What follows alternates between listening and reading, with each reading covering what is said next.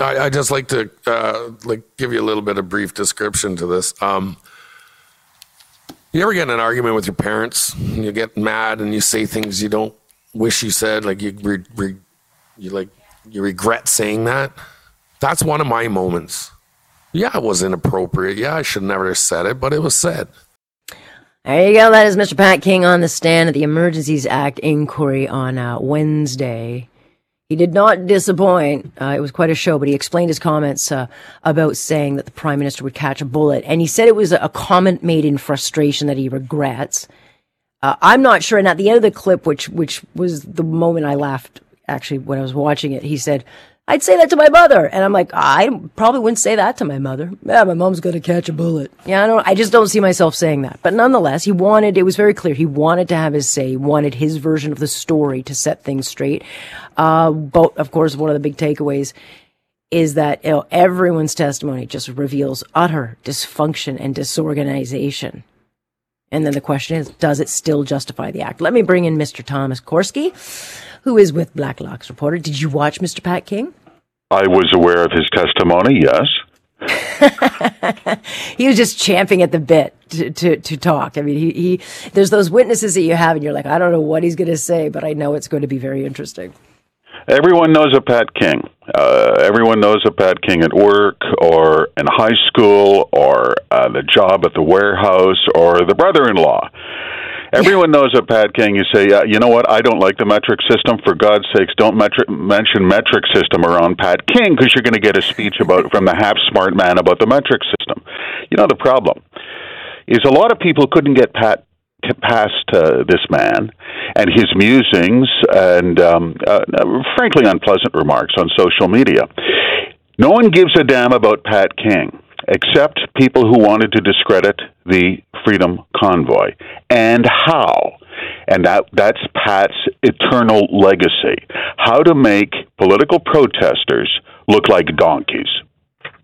Yeah, because I gotta be honest, there are donkeys at every protest. I mean, there are some very weird people. There are very extreme people on every side. They attach themselves to these causes because that's how they get their message out. So, it's not, this protest is not special. There are bananas in every bunch. Having said that, I mean, a lot of people will say, well, this is what the police had to deal with. This is what the officials had to deal with. Clearly, the Prime Minister maybe had a right or this is justification for this act. And so this is where I feel like the narrative is going, is that look at all the bananas in the crowd. The police couldn't do their job. So this was a justified use of the act. Do you see it that way? Well, if that's the case, I guess we're going to make the building of the remand centers a growth industry in Canada, because if we're going to start jailing people, every half-smart man at the curling club who wants to spout off about the World Economic Forum, well, there's no end to it. I don't think we can build enough jails. I don't think that's what this protest was about. There's one question before the judge. Only one question. The question is not, do you want Pat to date your sister?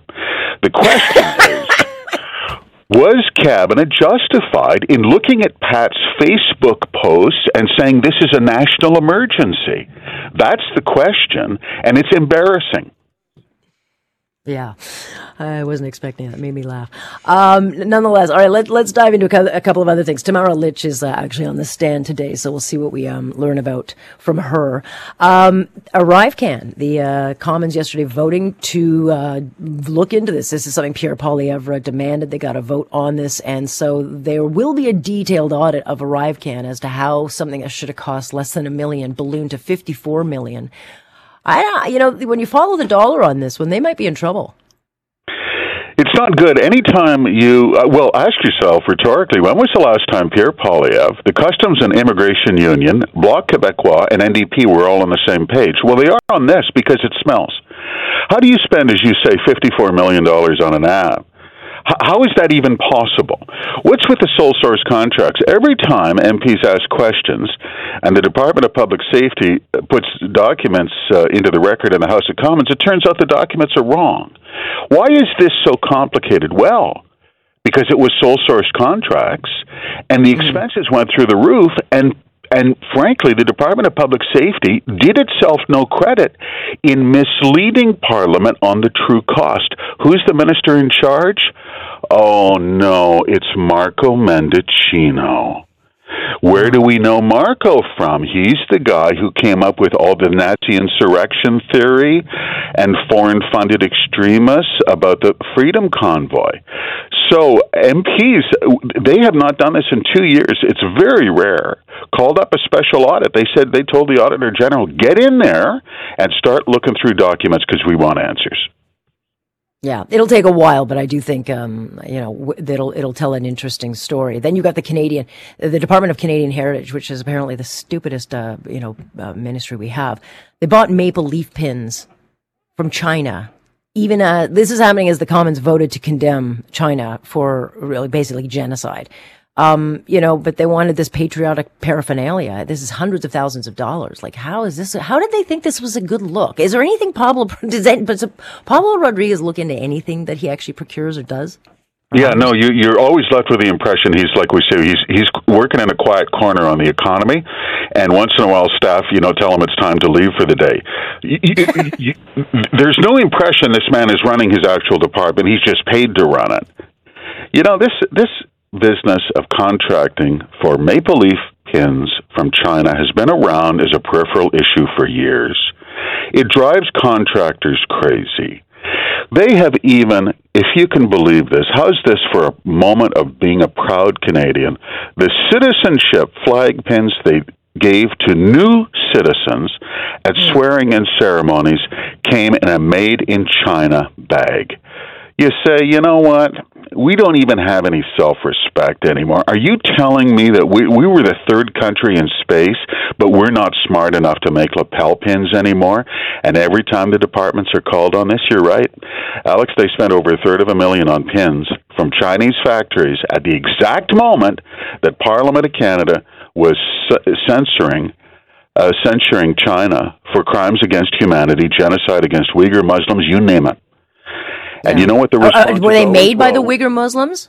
Well, do we know that yet? Yeah, good question. And every time this comes up, they say, yeah, but we can save 8 cents on a pin. Because they have a mania for thrift at the Department of Canadian Heritage. Honestly, it's infuriating. Yeah, it is. Well, the story's not told on that one. Just quickly before I let you go, Tiff Macklem, finally, he says at a Senate banking committee that, there'll be a recession. Some of my earlier forecasts were wrong. He admitted it. He did. But he said it's going to be a mild recession, which means it's going to be the worst recession ever. We're going to be fighting over chicken bones. Thanks, Tiff. Thanks, Tom. Cheers. We'll talk again. You bet, Alex. All right. That is Tom Corsi. It's so true, eh? Anything Macklem says, it's the opposite. So let's gear down for a it'll be a depression, not a recession. Depression. I think that was funny. Nonetheless, all right, Tom Korski of Blacklock's reporter. You know him, you love him. And, of course, Blacklock's is independent. They are subscription-based and worth every penny.